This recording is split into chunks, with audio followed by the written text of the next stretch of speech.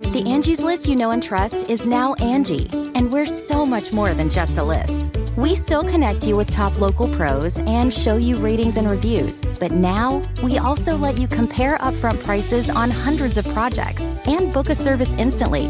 We can even handle the rest of your project from start to finish. So remember, Angie's List is now Angie, and we're here to get your job done right. Get started at Angie.com. That's ANGI, or download the app today. Achieving a gorgeous grin from home isn't a total mystery with Bite Clear aligners. Just don't be surprised if all of your sleuthing friends start asking, "What's your secret?" Begin by ordering your at-home impression kit today for only $14.95. Bite Clear aligners are doctor-directed and delivered to your door. Treatment costs thousands less than braces. Plus, they offer flexible financing, accept eligible insurance, and you can pay with your HSA FSA. Get 80% off your impression kit when you use code WONDERY at Byte.com. That's BYTE.com. Start your confidence journey today with Byte. The following podcast is a Dear Media production.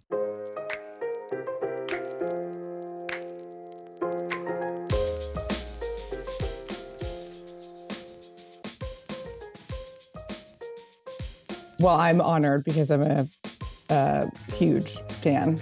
I don't know if you remember, I sat next to you at Emily Weiss's baby shower. I do remember, of course. Oh, I mean, you kind of know it. And I was so, you were, of all the humans there, I was like, oh my God. Because I am so such, hot, right? Yeah, that was a really That's your bedroom. Is that your bedroom? Are you on vacation? Or that's your house? This is my house. This was my parents' room when I was growing up. In LA? In Pasadena. Are you in LA? Pasadena. Nice. It's Well, Nancy, it looks beautiful. Nancy Meyer's land over here. I love it. Thank you. I love Nancy Meyer's land. As do I. So you had a very interesting childhood that kind of juxtaposes the beauty and glamour that I would say you're synonymous with at this point. At one point you were living in a teepee, is that correct? It is correct. Okay, so where did you grow up? I was born in San Francisco, at home with a midwife on 18th and Guerrero. Parents, my father grew up in Burlingame. He's second generation Flemish. My mother grew up in Memphis, Tennessee, and she's second generation Italian. And they met in Boston and then moved to San Francisco, sort of back to his hometown, and had me and my brother. And so we lived in San Francisco till I was probably about 2. And then my mother decided to leave my father and become, or I don't know, maybe she was already that, but gypsy, Montessori school, Montessori trained educator. And so I was homeschooled till I was 14. And we lived 3 different places in North Carolina during sort of my childhood years. And then when I then we came back to California. We were in San Francisco for a short period of time. And then we lived in Northern California in a place called Albion, which is near Mendocino on the coast. Very beautiful. Population is 231. Yeah, I've been up there. It's a whole other world. It's a whole other world. Small town. Beautiful. Like more cows. And then my mother befriended and garnered a lot of affection for a Native American tribe leader called Edison Chiloquin. The Chiloquin was the name of the tribe, and it's in Chiloquin, Oregon. And that's where the reservation was. And we went to live on it with a few other families for about 9 months. So that's my, claim to fame teepee life. And it was actually really incredible. Well, I'm sure there's nothing more beautiful than that kind of living.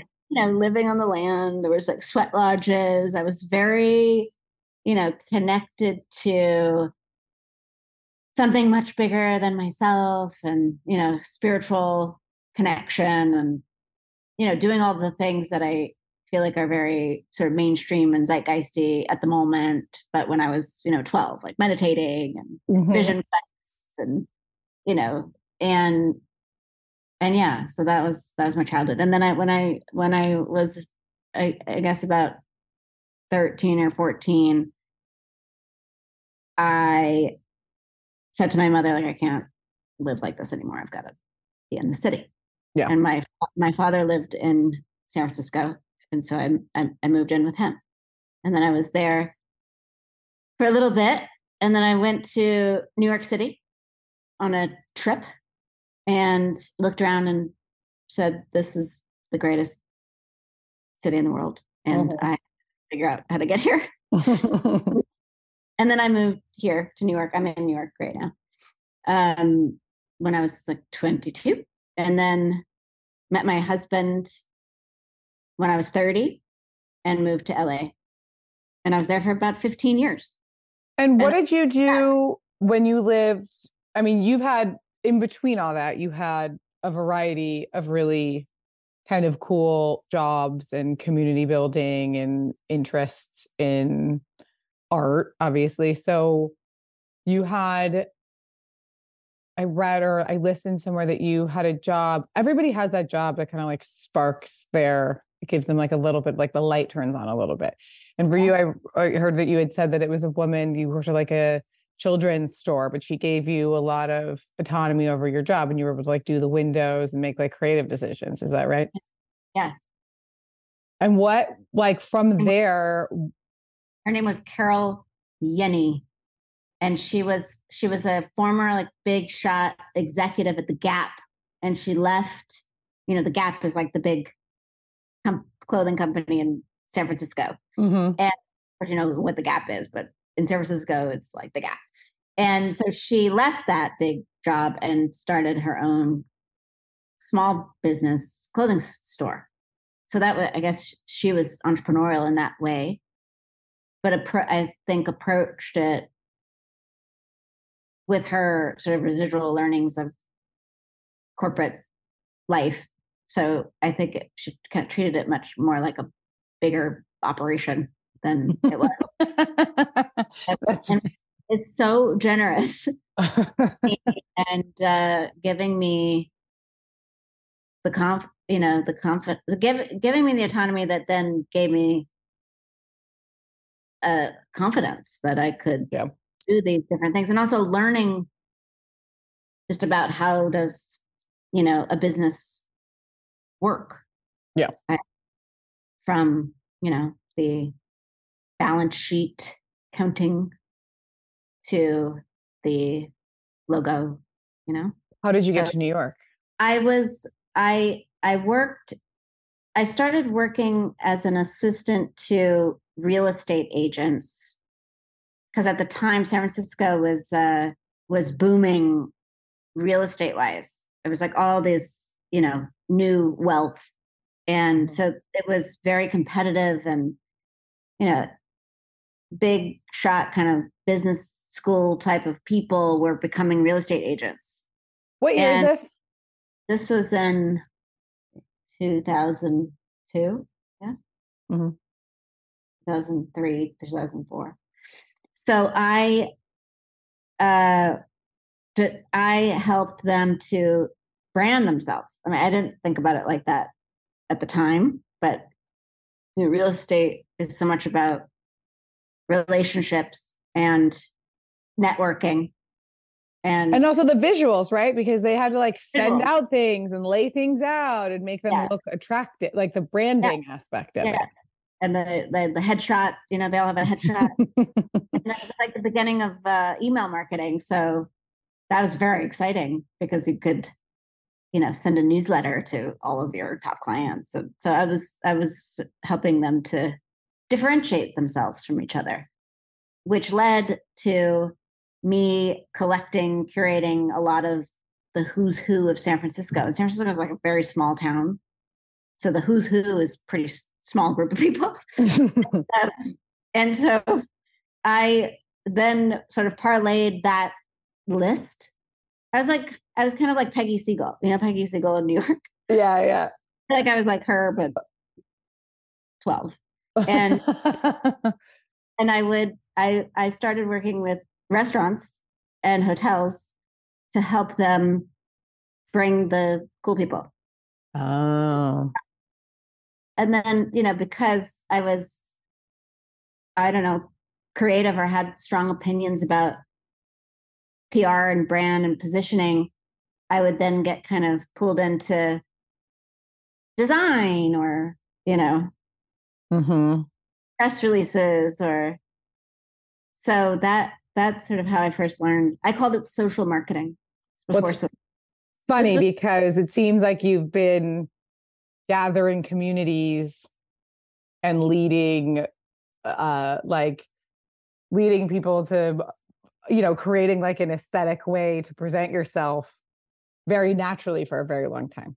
I don't really know when it started, but I always felt really obsessed with word of mouth and like how things become popular. And the cohorts of people that influence other people and figuring out there's a real business. I mean, it's just marketing, I guess. You must love Instagram. Do you get lost in Instagram? I love Instagram. I love TikTok also. I spend a lot of time on TikTok. I mean, I limit myself and I'm pretty intentional with my rabbit holes on social media. And I really feel like I learn so much. Like, so I definitely think about it like research. Yeah, absolutely. And incredible, like how much information you can get in such a short period of time. I mean, in seconds, you can find a whole friend group and what all their brands are and how they started their brands and see breakups and really, I mean, it's incredible. It's incredible. My husband always yells at me for being on the phone too much. I'm like, this is literally what I'm supposed to be. This is my full job. My job. We have multiple brands and I do influencer stuff. I'm just not supposed to look at the Instagram. It's insane. No. And what the social media is so incredible to me because it's fairly easy for anyone to figure out how to make $100,000 a year. Yes. Like the economy is there. And if you can't figure it out, there's a TikTok to tell you how to make $100,000. Like $100,000 a year is a lot of money. Yeah, so much money. And like you could do it in a couple hours a day. I'm not saying it's easy, but it's there. The opportunity is there. The money is there. Yeah, which was not there before. I mean, I remember when Instagram started, I was working at Reformation at the time and I was like, we need an Instagram. And everyone was like, that's so lame. And I was like, no, I think Instagram's the new Facebook. And like started like a hashtag and like they still used it. They still use the Ref Babe hashtag. And I was like, see, I told you, like it's not going anywhere. No. What brought you to New York? So I was working in social marketing, and I was working with a hotel and at the Ian Traeger group, and so the Ian Traeger hotel in San Francisco. And I started working with some of his hotels in New York, which was very brief. That's sort of what got me to New York. And then I started working on Norwood, the arts club. I curated the founding membership, which was like... Cool. Oh, so we were in New York at the same time. It was really fun. Yeah. I was 2005, I guess. That's when I moved there. Yeah. We're there at the same time. Great time. I had a great time. That was the most fun. Most fun. I didn't go above 14th Street. Never. I used to play a lot of poker.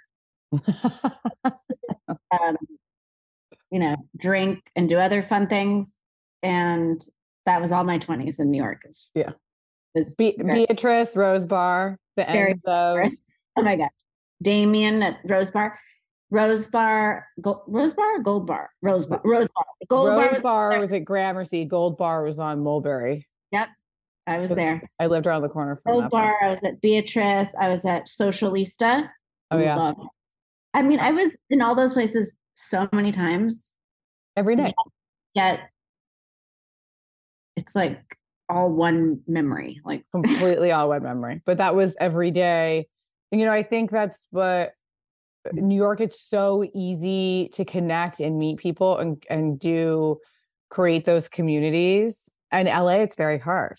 So, I mean, the way that you started Violet Grey, and we'll get there, I think is really, whether it was just a natural thing or whether you really thought about it or not, but like you allowed that to happen in a place where it's like pretty hard to have any sort of community because everything's really far away. There's no like square, there's no meeting spots. LA is its own, like I live in Pasadena. I don't see fucking anybody.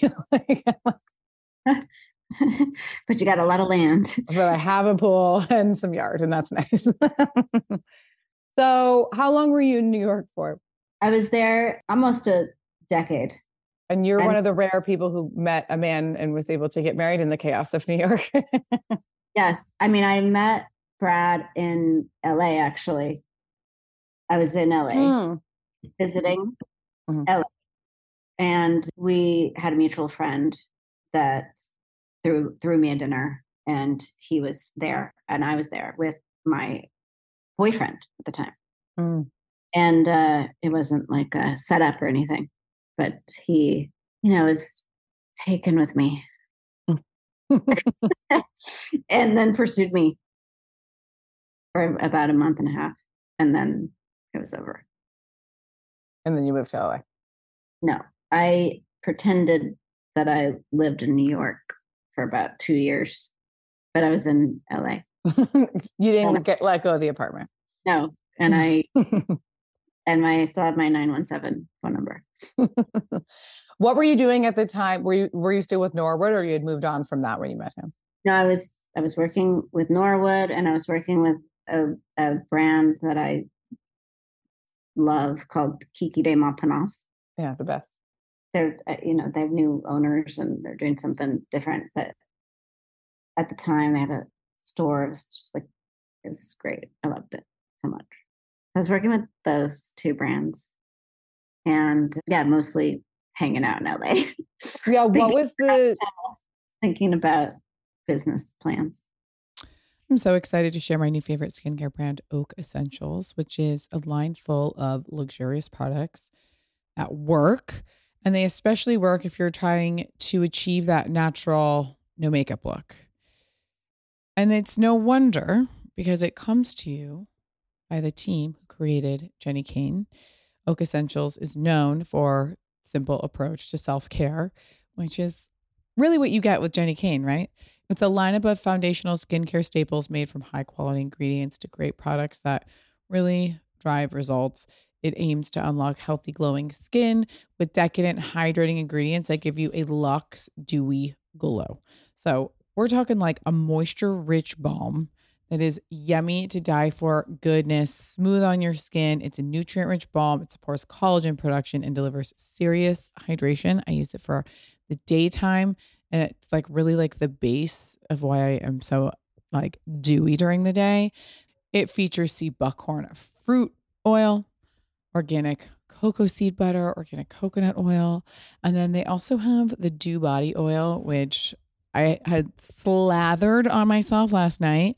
It's this lightweight body oil that absorbs instantly so you don't feel like oily and sticky, and it's perfect before you go out at night if you're going to expose your décolletage in your arms, but I put it on straight out of the shower. Oak Essentials is the go-to skincare brand for radiant, glowing skin, and my followers get 15% off your first order when you use code BEST at checkout. That's 15% off your first order when you go to Oak Essentials. That is OAKESSENTIALS.com. Promo code BEST. Whether you're starting from scratch or filling in the gaps, Oak Essentials gives you one less thing to worry about. Treat yourself because you deserve it. You guys have heard me talk about Parallel before because it's my favorite vitamin routine. I cannot live without it. And that's because Parallel has sincerely and genuinely developed a vitamin routine that is appropriate for every stage of my hormonal life. It was a huge solution to a major problem that I had, which was taking a bunch of random stuff. And this is specifically for me when I was trying to conceive and dealing with my PCOS diagnosis. Like, you Google online what you need and what you're supposed to take and what you're supposed to do. And you buy all these things separately and it costs so much money, and Parallel just put it all together perfectly.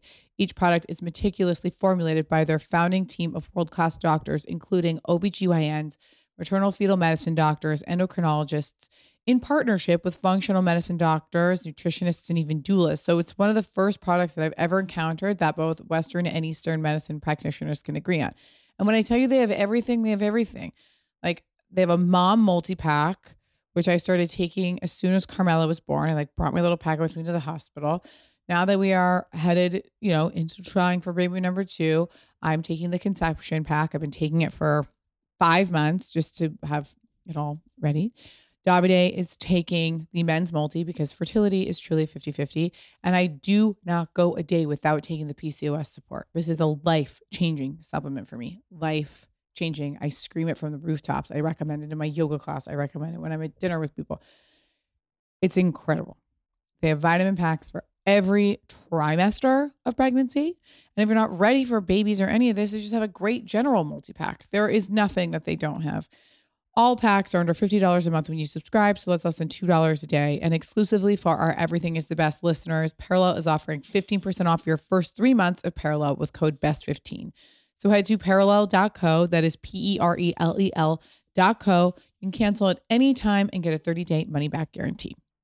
What was it like going from, LA and New York are obviously so different. And then you were thrust really into Hollywood. What was that transition like? Well, I think celebrity and glamour, movie stars and swing pools and all that.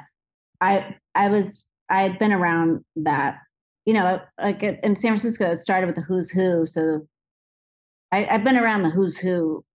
Yeah, but I think just it's a cool who's who in New York is very different than in LA who's who. It's a different network. It's a whole different world. It's a whole different world. I would say that I was much, much, much more social in New York. Mm-hmm. And Brad and I had an apartment in New York, and so we would be in New York a lot. LA, the social part of life in LA for me, in my experience, was work. Good work, fun work, but work, So it wasn't, with the exception of one of Brad's best friends is Lauren Michaels. Brad has passed away. So, and Lauren Michaels is New York, obviously. And when he would come to town, we would make a dinner party for him. And those are some of the most. That just made my heart want to explode. They were so fun. Those dinner parties were so fun. And I would just kind of like Norwood or just curate people, people that we knew really well, and people that we didn't know very well, and people from different walks of life. And they were really fun. And those are not work. That was fun, What made you want to go into beauty more than any other? It seemed clear that you were an entrepreneur. It seemed clear that you were a connector. It seemed clear you had an incredible eye. It could have gone into anything, really. What was it about beauty that drew you? Yeah, I think it's kind of as simple as I was so influenced by Natalie Massenet and Net-a-Porter and her story. And, I read an article, I say this all the time, but it's the truth. I read an article where she says she described her business, what she was doing, as combining 2 addictive activities: perusing a magazine and shopping. And I was like, this is just so brilliant. I can't deal with this. And I wasn't doing beauty.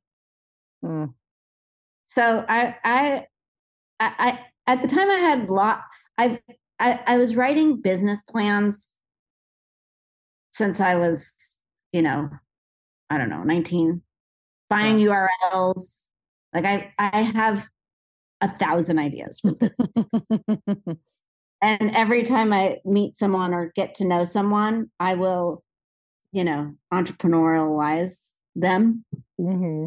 I'm very good at like figuring out what you should do as a business. And I love it. So I had a lot of ideas for businesses. This was one of the ideas, which was the Net-a-Porter of beauty. Yeah, cool.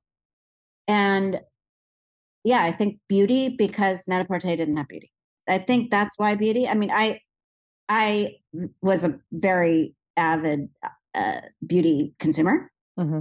I did recognize that I was learning about the products to buy from magazines and then going to the store and buying them. And that felt like a problem to solve. Mm-hmm. And I knew that like becoming the trusted source in beauty didn't exist. Like there wasn't a trusted source in beauty. No, there wasn't at all. So I was like, okay, that's what I'm going to do. And how did it start? You used to have like a really beautiful space where you would invite people to, right? Yeah. I mean, I wrote the business plan when I was in New York.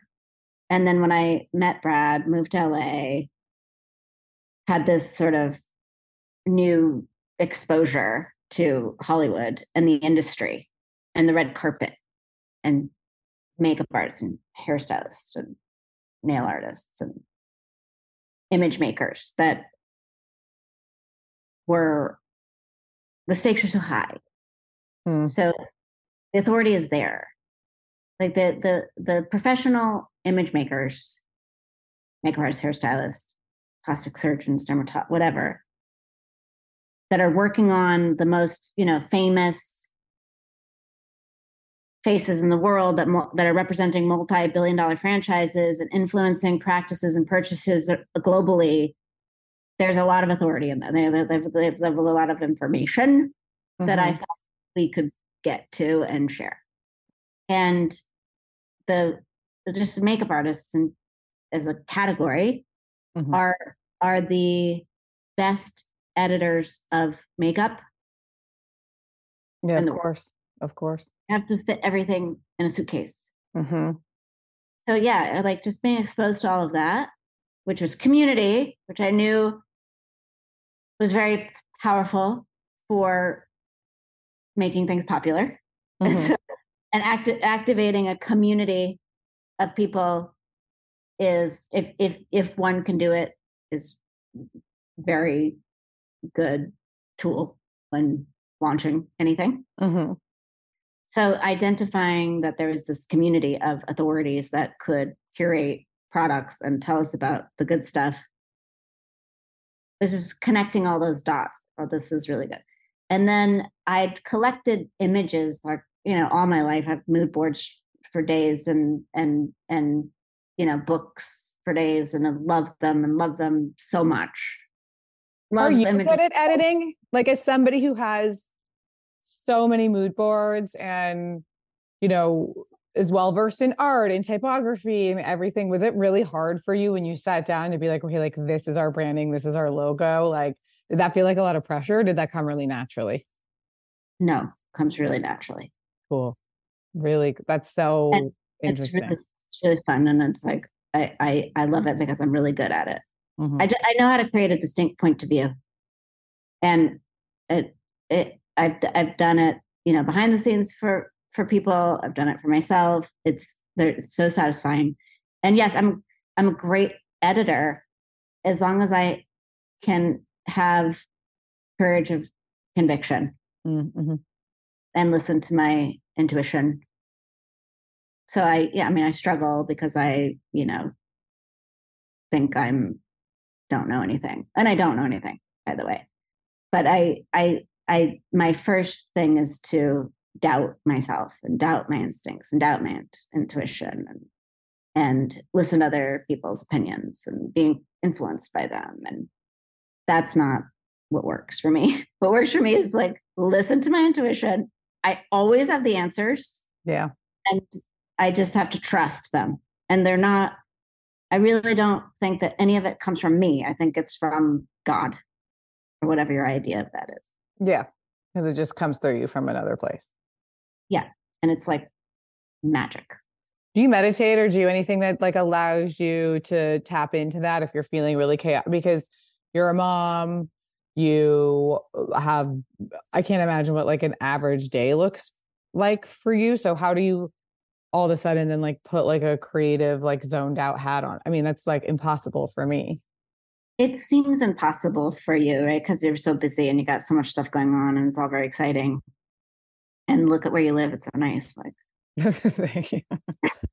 but to answer your question, I mean, when I was living in the TP, lots of meditating. So my early life with my mother was very connected to spirituality and yoga and mindfulness and all this stuff. And then I, kind of rebelled against it. Do you think the Montessori method also helps it be like it? Because I'm putting our daughter in Montessori next month. Yes, it's great. It's great for creatives too. It's great for creative. It's great for, I mean, I believe that we're all creatives. We're all artists. We all have it in us and have an innate need to create. Mm-hmm. And I think goes back to like the same struggles that I have. I identify as an artist, but I have the struggle of like doubting myself. And I do think art comes from a bigger place. Mm-hmm. And I think the Montessori classroom is very much about giving you the autonomy as a child or human. Like Steve Jobs modeled the retail environment around a Montessori school classroom. Mm-hmm. Like it's meant to, complement your intelligence. So you go into the classroom or you go into Apple Store and you choose where you want to go. So already you're sort of thinking independently. Mm-hmm. There's no one like there like trying to sell you something. Mm-hmm.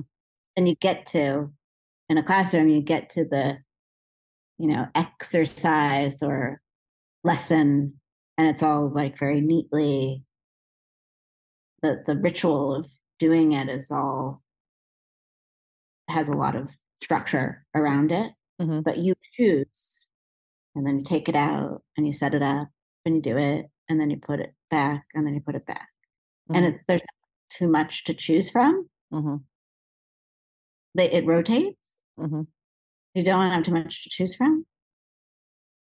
And that's like so profound in business and relating to business. I'm big into Montessori in business, and certainly for children to learn how to learn. Mm-hmm. And so that's great. You seem like, it's funny when you see, so even like the owner of the school, she was like, if you have a Montessori foundation and you go out into the world, like you can point out other Montessori people in like the workplace. Yeah. No, you can't. I was like, till I was 14, Montessori homeschooled. Like, yeah, that's a lot. That's a lot of Montessori, because usually people just tap that in for like a preschool moment. Yeah, preschool. That's when it's supposed to start. Stop. But yeah, I mean, I'm so grateful now because it's really helped me to think differently. Yes. As a business of one, you're killing yourself for everything that you earn. And I know that there's so many of you listening to this who understand that sentiment. So when you're paying a CPA and a bookkeeper, and then once you hire someone, you have to figure out how to do payroll and all these other admin services. Every dollar out is so, so painful. And not only does your admin work cost you an arm and a leg, it also takes away from your own billable hours. I spent years wasting all of my time doing admin work. And it wasn't until I got it together that I was able to really amplify my business. And there is no better way than collective.com. Collective was built specifically for business of one that are making over $60,000 in profit a year. Collective handles all the stuff that used to cost a pile of money for a fraction of the cost. And listen up, because I'll tell you how to save on your membership and lock in their lowest price of the year. Here's how it works. You just go to Collective, right? And it's an all-in-one financial solution. It handles your business formation and compliance paperwork, your taxes, your bookkeeping, your accounting, and even your payroll. And like I said before, these are usually all separate services. And if you're set up as an LLC or a sole proprietorship, Collective can elect your S Corp status, which could save you thousands on your taxes. I say this so passionately because my life took a huge turn when I started doing all of this. Like when I became an S Corp, was able to save on my taxes, I was able to build a life for myself. In fact, Collective members save on average $10,000 a year on taxes with this structure. A Collective membership pays for itself within just a few months, and it's tax deductible. These are the things that when you talk to people who are really successful, they know all this stuff. And you're like, what? Like, why isn't this common knowledge? I'm telling you, you need to invest a little bit of money every month to have Collective handle all this stuff for you. You will save so much on your taxes. And then this is tax deductible. It's incredible. The price goes up on September 1st. So you got to lock in your lower rate for a full year today. To sweeten the deal, get an extra $100 off when you go to collective.com/Pia. But you have to do it before September 1st. A team of experts will handle your business formation, your accounting, your bookkeeping, your payroll, your business taxes for a fraction of the cost. Plus, save potentially thousands of dollars a year on taxes.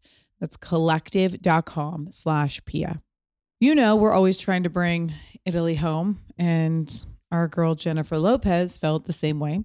And that's why she created DeLola Spritz. DeLola is a delicious, world-crafted cocktail made with premium spirits and natural botanicals, and it's totally ready to enjoy. All you have to do is pour over ice, sit back, sip in the sunshine, and feel like you're on the coast of Italy. DeLola is the effortless drink to have all year long. So whether you're by the pool, the beach, or just hanging out in the backyard, DeLola takes all the work out of having a delicious crafted cocktail because the whole thing is already just in the bottle. I mean, you literally just open the bottle, you pour it over ice. It's fabulous. There is a DeLola Spritz option for everyone. My personal favorite is the Paloma Rosa Spritz, which is made with tequila, grapefruit, and elderflower. The Bella Berry Spritz is made with vodka, berries, and hibiscus. And the L'Orange is made with Amaro, orange, and passion fruit. DeLola is made with natural botanicals. It's gluten-free. It's 110 calories a serving, and it has less alcohol than traditional cocktails. It's about the same amount as a glass of wine. The best part is DeLola makes it easy to entertain without all the effort of making cocktails. So like when we have parties, we just leave them out with a beautiful bucket of ice, and then we just do different little toppings. Like we'll do beautiful slices of grapefruit for the Paloma. We'll do some berries for the Bella Berry Spritz, and then slices of orange for the orange. And it just like looks and feels like you've done so much, and it's delicious and easy. Visit DeLolaLife.com to find a store near you that carries DeLola, and follow DeLola on Instagram to learn more. Please enjoy responsibly. So the first space you had, that's in the building where the store is now, right? Yeah. It's a John Wolfe building, which is very romantic. So beautiful. So connected to Los Angeles. And when I got to Los Angeles, I was really hell-bent on getting to know them would have been was also great, but I was just wanted to meet them, which was Robert Evans, who we became very close, and also Sue Mingers, neither of which are with us anymore. But they were both so glamorous, so Hollywood, just so rich with content and inspiration for the Violet Grey point of view. Mm-hmm. And they both lived in a John Wolfe building, a house. Oh, cool. Architect. So like this John Wolfe architecture on Melrose Place was just like it all was connected. And yeah, we were upstairs in the building that the Row is now in. Mm-hmm. Our first office. And who was your first hire? Like, what was the role even? There was like a period of time where I had the sort of leisure and luxury of building out the vision and the brand book. And I had this office where I was also working with this vintage curator whose dream was to have her vintage collection at Bergdorf's, which we did. So I was doing that and building out the business model. And so there was that I had, some assistants there, like a studio manager there. And then when starting Violet Grey, my first hire was one of my co-founders, who is called Ariella Feldman, who was my COO. And it took me like that sort of years before, where I was really, developing relationships with industry people and, talking to as many people as I could, but also trying to raise money. Yeah. Not successfully. So until I hired her and she, partnered with me, that's when we started to really see some traction from investors, because she very quickly, she was a kid from Brooklyn who got herself into Harvard Law School and got out of school, practiced the law for a year or something, hated it, wanted to be very specifically an e-commerce entrepreneur. So, that was perfect. So then, me and her, that was perfect. Around the table, still women, first-time entrepreneurs. I think I was viewed as connected, but I didn't have a track record for building a business. She didn't either. But the two of us together, I feel like they looked at us and it's like, Harvard, she was very analytical and direct in her communication, and I was very visionary and Montessori school person. And then so we were able to raise our first round of funding, which is sort of where I mark the beginning of Violet Grey, because then then it's like you're spending somebody else's money, you're on the clock, and you're meant to do extraordinary things with not enough money and not enough people and not enough time. It's like a sick joke kind of venture-backed companies. Well, also a sick joke when you're doing it yourself. They can do it. It's like there's such a small chance that they'll be successful. We're like going to take the chance. When did you open the store? We opened the store. So the store's in the building where the office was. So we were in that office. We were onboarding brands. It was like, decks for days. Yeah. Let's find out everybody we know who knows anybody who can connect us to anybody important at any of the brands. And it was like, how do we get to Tom Ford for 15 months? And then how do we get to this, it's all like, how do you get to these people the right way? And then what do you present to them? And we really were people, loved us and our mood board, and, we're cool and have good taste and blah, blah, blah. But like, they're not going to do business with us. And then Vogue did a story on me. And it was like, it was in 2013. So I think still to this day, like Vogue doesn't put everything online, but this story is makes me look so cool and so smart and so glamorous, and like the people that are talking about me are incredible. Like it is the greatest resume of all time, and it's not online. Like I'm like, how can we get this online that people can read it, because it will do all the work for me. Like I can't talk about myself like that. Yes, of course. It was so incredible, the Vogue effect. Yeah. And it's like people thought, yeah, they like us, but like they're not going to do business. After the Vogue, they all the decision makers, they were wanting to work with beauty you. Brands read that thing and it was September issue, like 4 pages.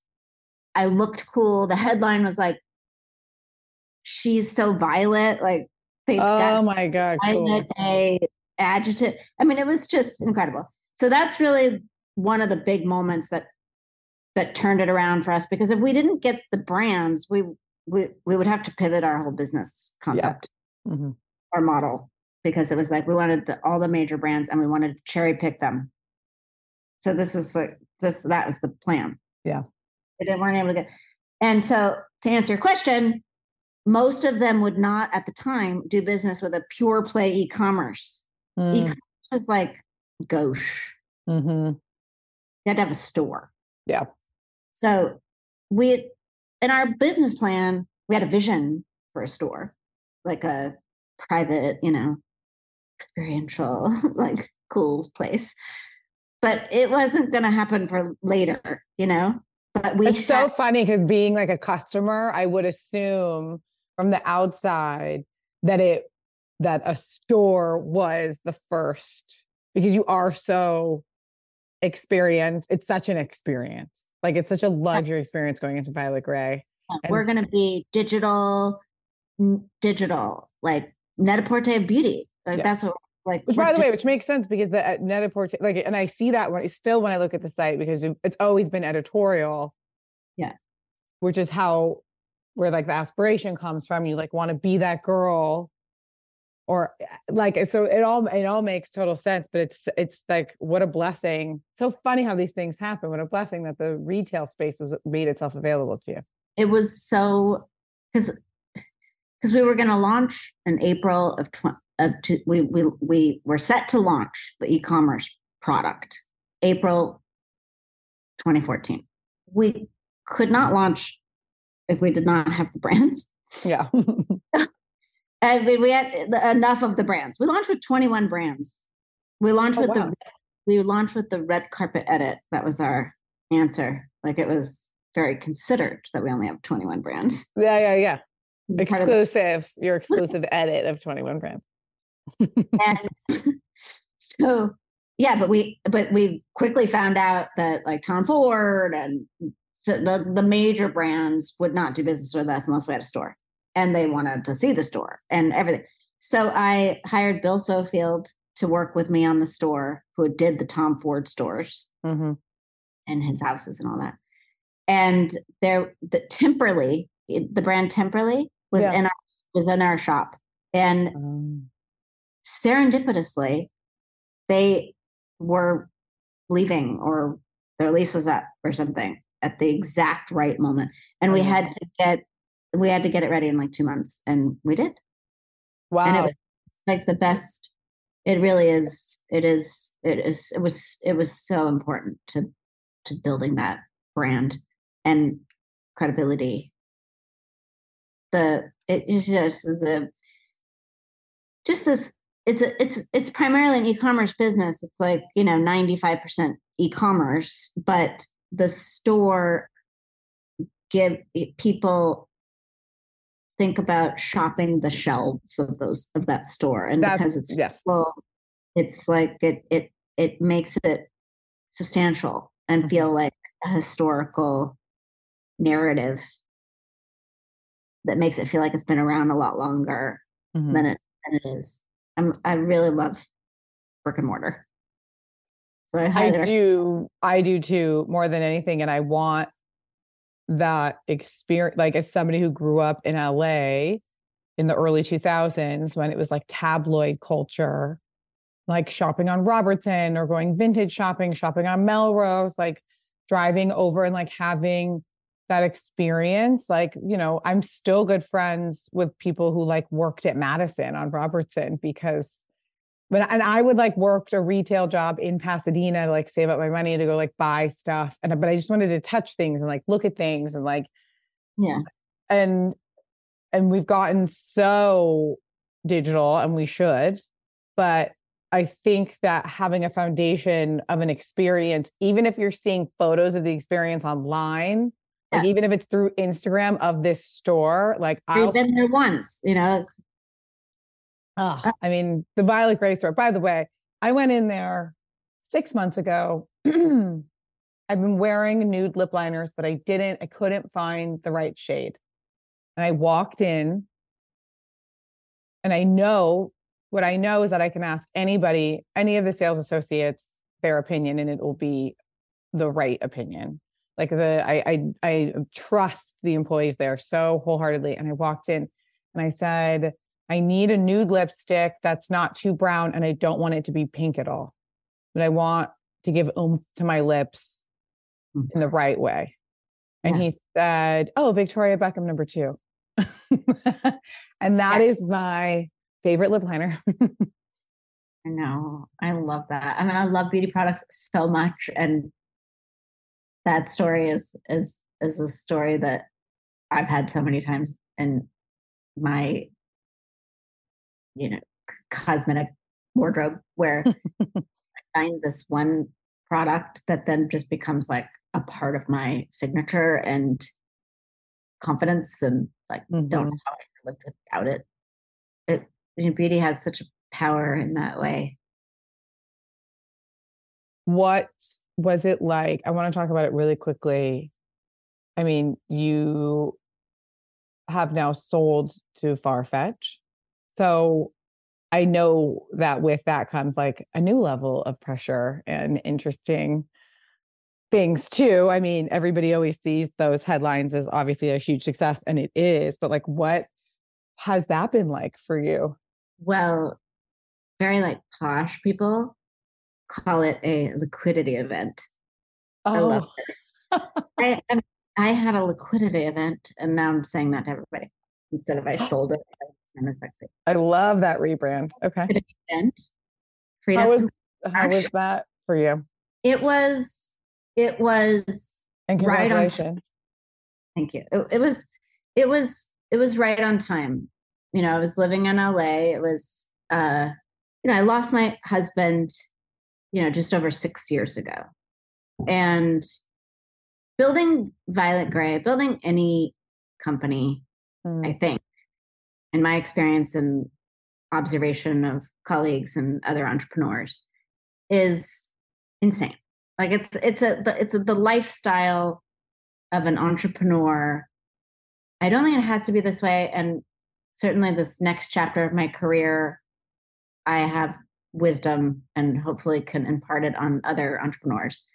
But in my case, in my experience, like so many people at the time, it was full on, like all the time. It was all I thought about, obsessed with it.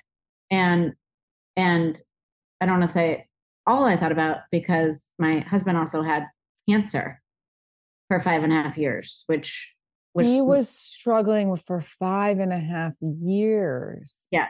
Oh my God.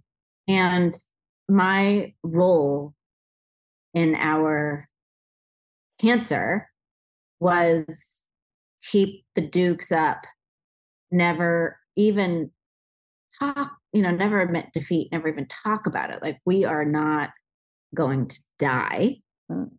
This is a chronic illness. And I really thought that we're in the lucky years. A lot of cancer is now a chronic illness, not a death sentence, requires treatment that has, side effects and all of that, but it's not death. So it was very much about building the life that we were fighting for. So keep it moving. Like, we were building houses, having baby. He had a, gigantic job and career, and I was building a company, and all of it was, let's build the life we are fighting for and live it, And so, yeah, I mean, in retrospect, it was, it's hard to know how I survived, but I did. Do you think that kept him alive longer? Is that it had to have, right? Yeah. Yes. And it's like, this is like facts, like data. Like, if you have, like, people with faith are more likely to live like by like 30%. Yeah. So you keep it positive, and you try to be present as much as you can. You do things like, go ride a horse if you don't know how to ride a horse, because there's no way you can do anything but try to figure out how to stay on the horse if you're riding a horse for the first time. Like, you do things like that all the time, where you're getting present in your body that wants to perform for you. And yeah, so when he died, it was, I went into physical shock, which I'd never experienced in my life. And I don't even really know how to explain it apart from I don't have a lot of memory of it. How old was your son at the time? He was 2. Oh, Jesus Christ. Yeah. Oh. It was hardcore, very hardcore. And, it's having experienced giving birth to life, bringing life into the world, and now, saying goodbye to life, experiencing it leave the world. They're very, very similar events. Mm-hmm. So there's something circular about having those 2 experiences mm-hmm. in life that I think have given me so much unique perspective around death Mm-hmm. and the circle of life. And I don't have fear about death anymore. And I can say with 100% certainty that we don't just die. Yeah. I believe it's like the best moment of our lives is the day we die. Mm-hmm.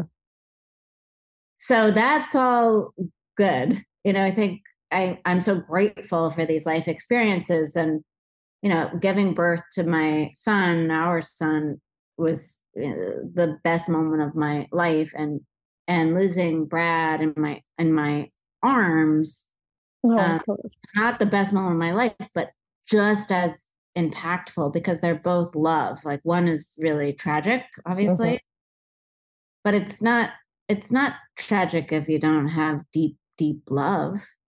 If you don't have deep love, it's like nothing. No big deal. Totally. But with deep love, it's very intense. So yeah. So after that, my whole life had changed, and I've, even though I had cancer, and one would think I would have time to prepare or whatever, I did not prepare at all. I had no plan for if this were to happen. I did not think it would happen until 12 hours before it happened. Mm. So dealing with like, okay, I got to change. Everything's got to change now. And I felt like I could not, like, I couldn't lose like Violet Grey too. Like, I had to keep something that was stable and growing, something that needed me in my life. And, my number one priority is me and my health. And then Jules, who's my almost 8-year-old. And then at that time, Violet Grey. And yeah, so even though I really likely should have taken a year off or 2 years off, and it, like, this is just the 5 years before that was, it was, there was nothing easy about building Violet Grey. Nothing. It was all hard. Yeah. And getting through just I'm sure I made a lot of mistakes, but just early stage, like I said, trying to get a lot done with not a lot of time, not a lot of money, not a lot of resources, and then add like real life stuff. It just seems the whole thing seemed completely impossible and insane. For someone like you, and definitely someone like me, I don't speak a year off after that kind of life event, like, might not have been a good thing. You know what I mean?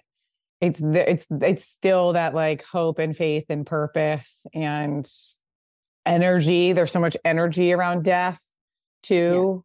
Yeah. So to all of a sudden have to be still, especially the way that you're describing how you were dealing with cancer, keeping it moving, building things, moving forward.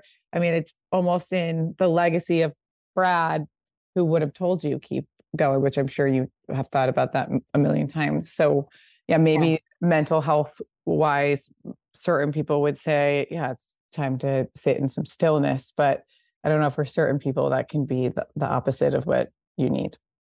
Yeah. And I think that I'm a good entrepreneur to invest in because I take it very, very seriously. I did not feel like I could abandon ship. Like this people's money, and now team and community and our customers, and like I have to deliver to all these people, and I cannot let this fail. Yeah. So I didn't feel like I had a choice.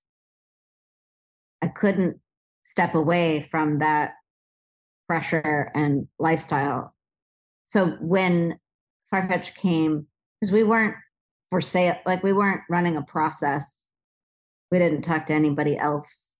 We were fundraising. We were raising growth capital. And they came and offered to buy it, and the vision of connecting what we do to this sort of global infrastructure is very exciting. And then the timing of someone coming along and saying, let me take all of this responsibility off of your plate. Because it's the responsibility of it that is very, it's very stressful, incredibly stressful. Yeah. So and then if there's somebody who has infrastructure or certain things that are second nature to them, it's like, please take it. Please. It was a big deal and right on time. And I still feel such a responsibility to Violet Grey. It took me a really long time to go to bed at night or go throughout the day, and everything that I was reading or consuming or wasn't making me worry about something at Violet Grey. Yeah, totally. It no longer my problem to solve. And I think business, my experience anyways, it's a bunch of problems. Some you can anticipate, some you can't. And if you don't really love solving problems, then you don't have any place in business, because that's what it is, I think. Yeah, we deal more with that than we do with the creative stuff. We can make those decisions in 2 seconds, but like getting a box that's stuck in customs, or like how to communicate better with our customer, like, with my husband's business and our business, those are the, he was having like a meltdown yesterday, and I was like, it's okay.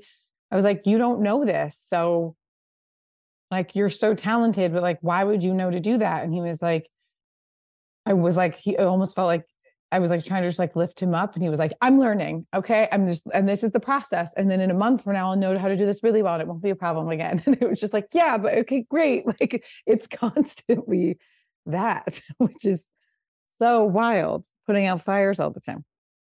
It is. Oh, I can't imagine what it would feel like to be able to like go to bed at night and be like, oh yeah, it's really wild. I can just like now I can look at TikTok freely. Meanwhile, I can't wait to start the next thing. I'm sure that was going to be my next question.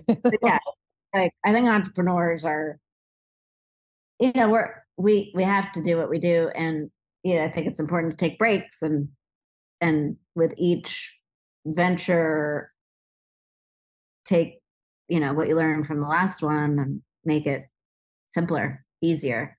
Do you know what category? Do you have anything in mind? Do you know what category you would go into? Oh yeah, I mean, I've been working on a brand platform where I will get behind likely like 5 to 7 mono prestige brands over the next decade. Amazing. Building them, nurturing them. I love the process of taking a brand from niche to legacy. I'm obsessed with. That's so funny. We talked about that yesterday. My husband has a luxury menswear brand, and he was like, what happens when I'm not niche anymore? And I said, you enter luxury and it becomes heritage, and that's where you're supposed to be. Because he's like, I like that it's just me, and I like that people come in, and I like this experience. And I said, but the art of it is scaling it with still having that same experience. And then you just become a luxury heritage brand. Yeah. Everybody talks about. Not a lot of people know how to do that. I'm obsessed with that. That's what I love the most. And yeah, communities. It's all about, I think, communities very much dictate the fate of a consumer brand. Last question, because I have to. It feels like a cheesy shift considering what we've been talking about, but I do want to know what your top 5 products are. No, I know. I mean, it's so funny because no matter, it's like every walk of life. What I love about beauty, John Dempsey said, I think also on a podcast, he was like, it's such a great business because there's no one in the world that's like, I could not look any better, like everyone thinks they could look better and they all want some kind of edge. Yeah. And I'm talking about everyone, like everyone is there's like a frenzy for the information. A frenzy. Yeah. A frenzy. And I could give product recommendations every second and people would not be annoyed. Like, it's like so crazy. Just add to cart. Tell me stuff. And I just love that because it really does connect us all, because it's about self-esteem and it's comfortable and attitude, and yes, there's the theater of it and the fashion and the utility, and it's like it's just got everything. There's a little vulnerability there too, to admit that you want to look a certain way or that you're striving to have this. I think it's there's like a charm to it, and everybody has a person in their life that they aspire to, or like, I don't like. It doesn't sound like your mother was a woman who wore a lot of makeup, but she probably had some sort of routine that you were like, oh, I use the same chair that my mom sat in to like paint her nails and do her makeup. And I sit and I just sitting in that chair, I'm like, it's adorable. I mean, there are rituals that unite us for sure. And like you're talking about with the nude lip liner, they really do. Beauty products really do have the power to make you feel more confident and comfortable in your skin. And like life is just, for me, it's miles better when you feel comfortable in your skin. And I rarely feel comfortable in my skin. I don't walk around feeling like I look great ever, but there's moments that I feel that way. Mm-hmm. And they usually always are, leveraging beauty products and fashion and that kind of expression to help me get into a vibe. Mm-hmm. But yeah, products. So I am very into sleep at the moment, and it's a sort of most important beauty. I'm wearing my Aura ring begrudgingly. And mattresses. So I have a Hastings mattress, which is very expensive. Does the Swedish guy come and put his little shoes on and do the dance? Yes. And fucking hilarious. I think it's, my favorite thing that I own. Mm-hmm. And it lasts a lifetime. So it's like a car. And I just love it so much. So Hastings mattress, greatest product. A sleep instrument is what they call it. Mm-hmm. This Lima laser. I just got one. They just sent it to me. Ooh, because it's very expensive also. I looked that up when it arrived here and was very grateful for that gift. Okay, it's so good. So you haven't started using it, right? I used it for the first time 2 nights ago, and then my mother stole it from me. So it's downstairs with her. My best friend stole mine when I first got one, and then it took me a long time to get another one. But the issue with it is that you really do have to use it for 30 minutes every day Yeah. Okay. for 3 months. But it's, And then you train your muscle or your intelligent skin intelligence. So then you just need to do it like twice a week. okay. So you just get it, I love the ritual of it now. Do you use any cream or do you use their cream? I use a face oil. I use Okay. like Augustina's Butter face oil or the Vintner's Daughter face oil. I don't like the gel that comes with it. Mm-hmm. Sticky. I don't like that. But it just needs to be able to glide. You don't need that specific. That's what I figured. And yeah, I don't like those gels either. They feel like lube for your face and it's not like a luxury experience to me. And you can just like rub it like this. I watched the YouTube tutorial. Okay, have an area. Okay, so So this one is great. It really works. But it only works if you use it consistently. Okay. You've now inspired me to make sure that because I was on my side table, but it was absconded. If you use it every day, like just put it in part of your routine, like while you're watching TV or something. Mm-hmm. But you will see results. Like what it's you just feel, I used to get Botox like every 6 months, sometimes every 3 months. I love Botox. I use Dysport. I love Dysport. Is that like another new Botox? It lasts longer and it's fast acting. So like I get injected and like the next day I'm frozen. Okay, maybe I need that. Since I've been using the Lima, I just need Botox like once a year. Whoa, really? Yeah. It creates, it eliminates wrinkles and creates luminosity. Oh, wow. Okay. So I like that. So that's great. Great new product. What else do I like? I mean, Jillian Dempsey, the makeup artist, who I love her line. She's a very curated line, but she makes these cheek, lip and cheek tints that since they came out, I'm just addicted to. I have them everywhere. For me, it's like my favorite. And then speaking of Victoria Beckham, there's this highlighter stick that she has. Oh, I have that and I haven't used it. Not highlighter stick, sorry. Isn't it a contour? Stick? Yeah, contour stick. And you put a little bit here. Oh, it's like the Elsa Hosk effect. Yeah. Ooh, smart. But also you use like a regular contour stick. Yeah, but it's small, so you could do it in the little creases on your lips. This is new. Love this. Oh, I will order and then that. This is the Jillian Dempsey. Looks like this. And I just went blonde, so I feel like now I need more color. But I know. How did that feel? It's like peach. Oh, gorgeous. It's taken me some time to get used to, but I love it. You look great. The whole process, like to get it the right color, the tone, and your hair's long now. The root, yeah, it's long. I mean, it's not that long. It's like that long.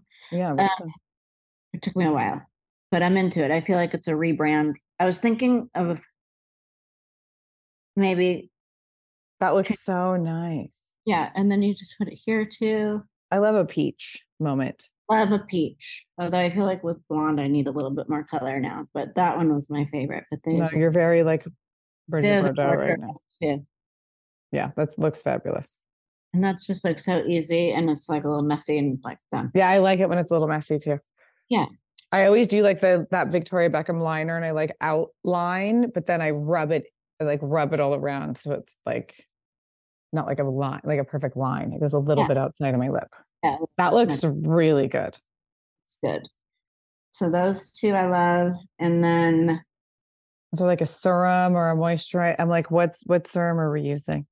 And currently I'm using something that I'm working on that is not for sale yet, but I have been influencing purchase decisions around the 8th Day serum, which we launched at Violet Grey last year. It's really which one? 8th Day. Oh, yes. 8th Day serum, rejuvenating serum. Very good. And then I love the Vintner's Daughter face oil. It's strong, so I only use it twice a week. The Melanie Simon Serum C. Oh yeah, the best of all time. I love this so I much. used to just watch her YouTube video. There was a time where I would watch her YouTube videos of her like 45-minute nighttime routine.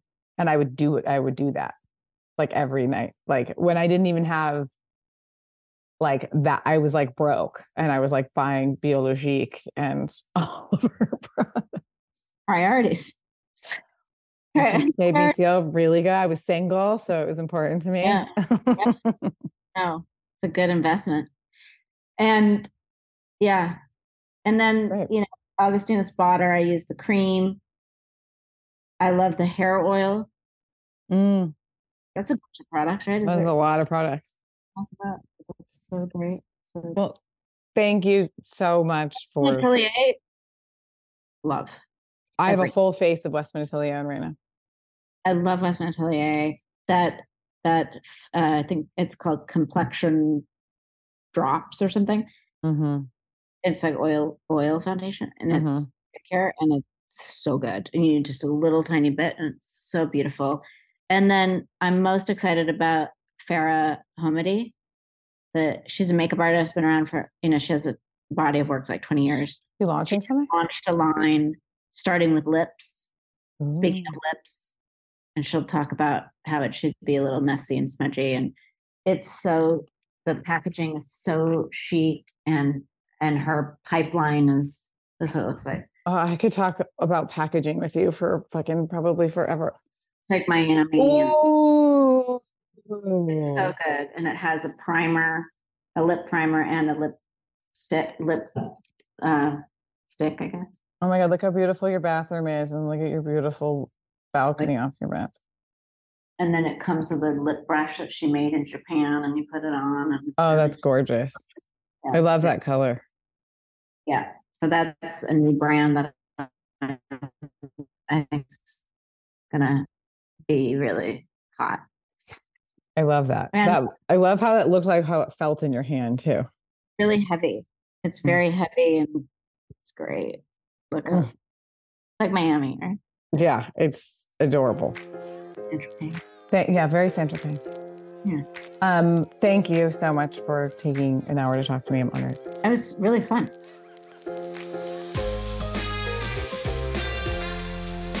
And that, ladies and gentlemen, concludes this week's episode of Everything is the Best. I hope you enjoyed it.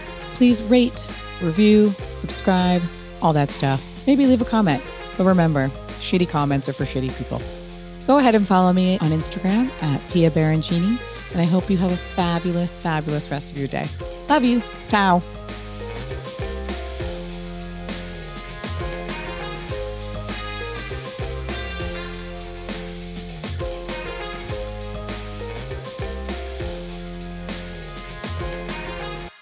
Please note that this episode may contain paid endorsements and advertisements for products and services. Individuals on the show may have a direct or indirect financial interest in products or services referred to in this episode.